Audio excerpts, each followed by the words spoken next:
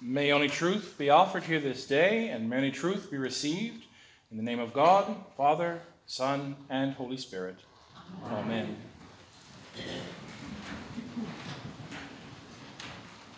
Michaelmas, the festival of St. Michael and All Angels, is one of my favorite festivals of the year.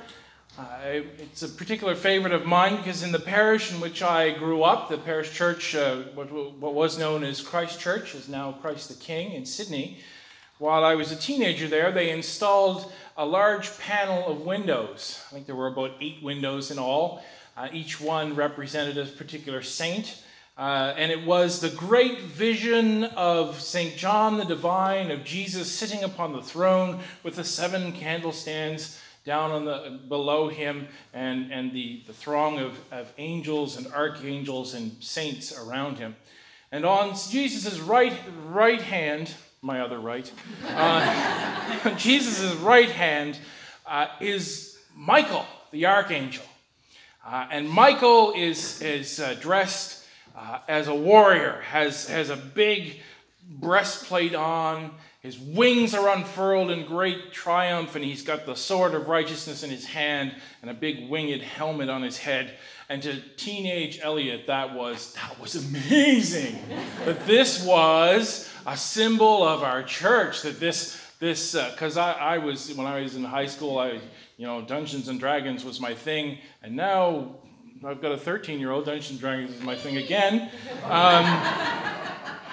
But it was one of those great things. And I had this really fond memory of the first time I saw that particular pane in that large window of Michael, and the power and glory that he had, and the look on his face is of pure joy because he's beholding the throne. He is beholding Jesus. And sometimes we wonder about these things that are called angels. And so we devote an entire day to celebrate the angels of God. And we hear really fascinating readings. And I think there's something really interesting going on here. Now, sometimes preachers often have the audacity to sort of look at angels and sort of think very esoterically. I remember one particular sermon I went to and listened to, I tried to listen to. The entire sermon was, he unpacked how many angels can dance on the head of a pin. I lost him about 2 sentences in, and I still have no idea how many angels could dance on the head of a pin.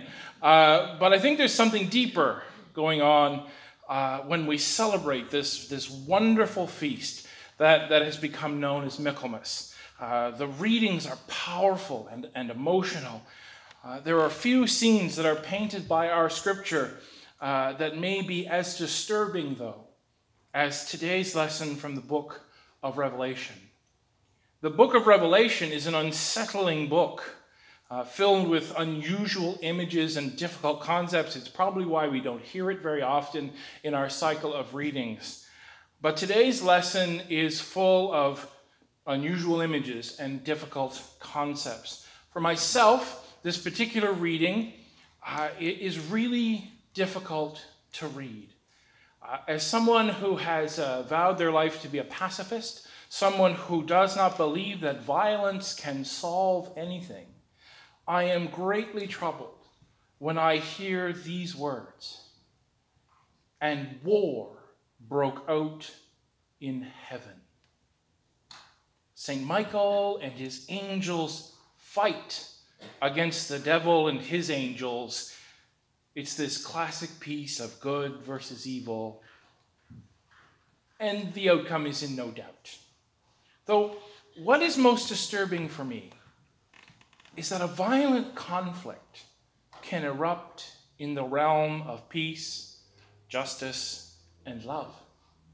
Heaven has always been seen as a place of complete contentment and oneness with God.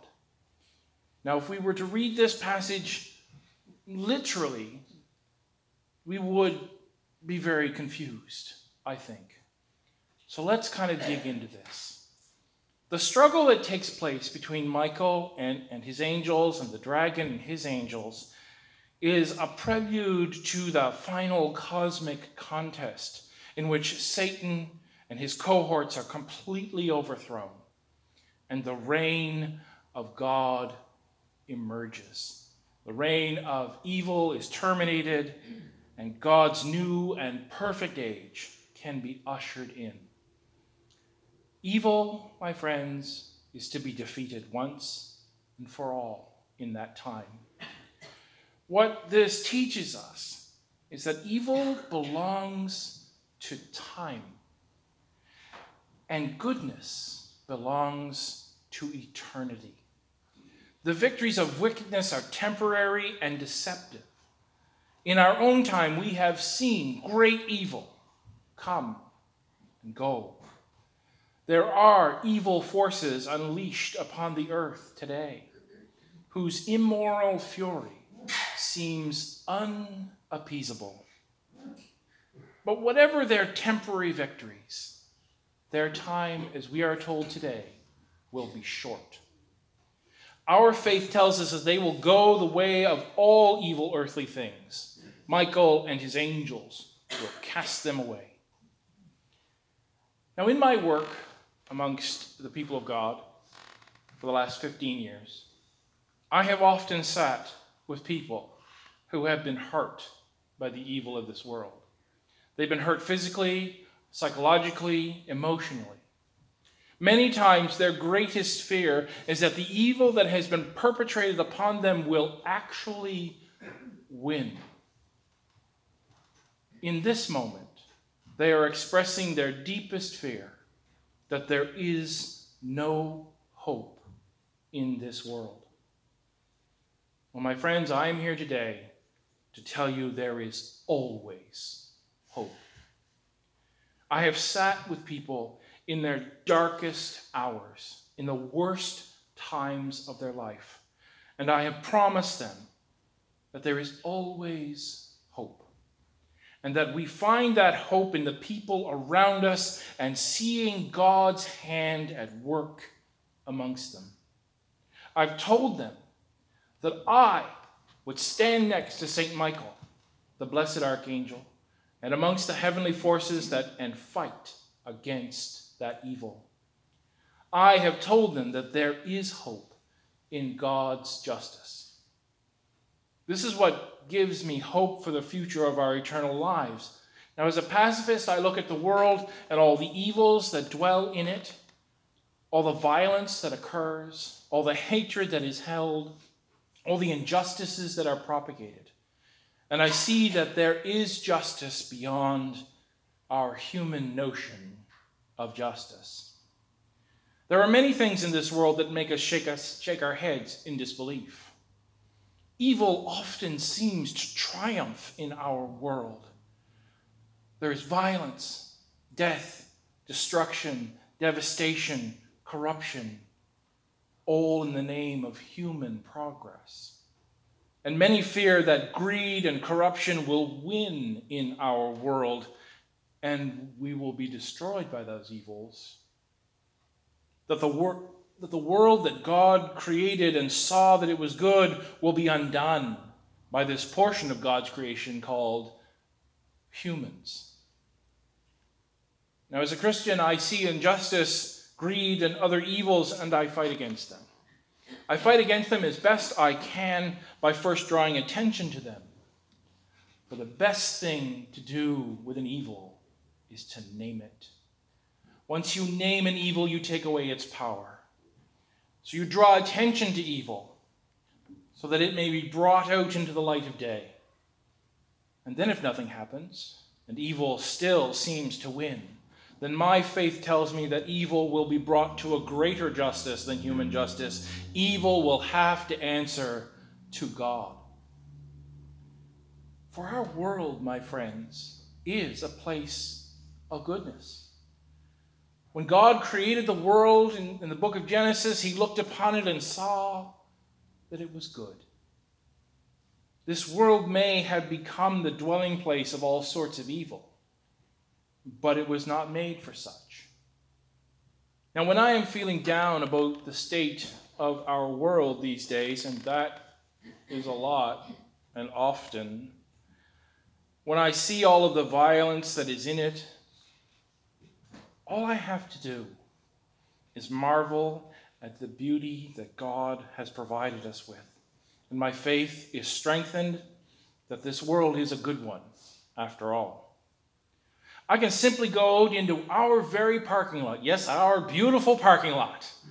I can go out into our beautiful parking lot to the oak tree that is right across there, which this year is producing the most fantastic acorns. Go out there when you leave today and pick off one of those acorns. There's billions of them in that little tiny tree. And they're all about this big. They're massive this year.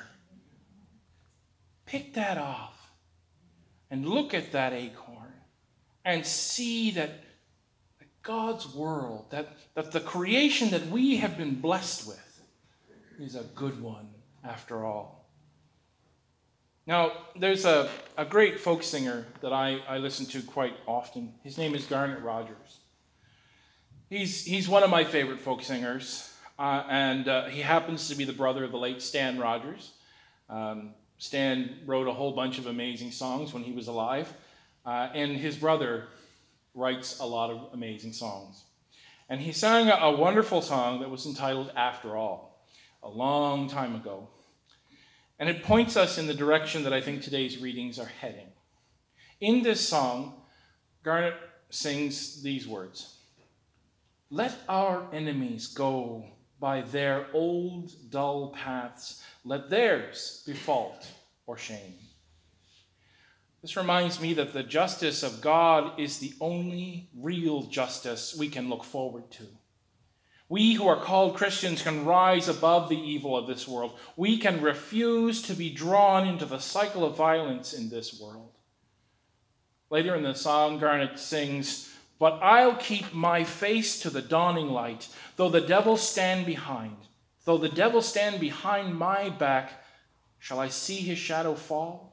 I'll read in the light of the morning stars, a good world after all."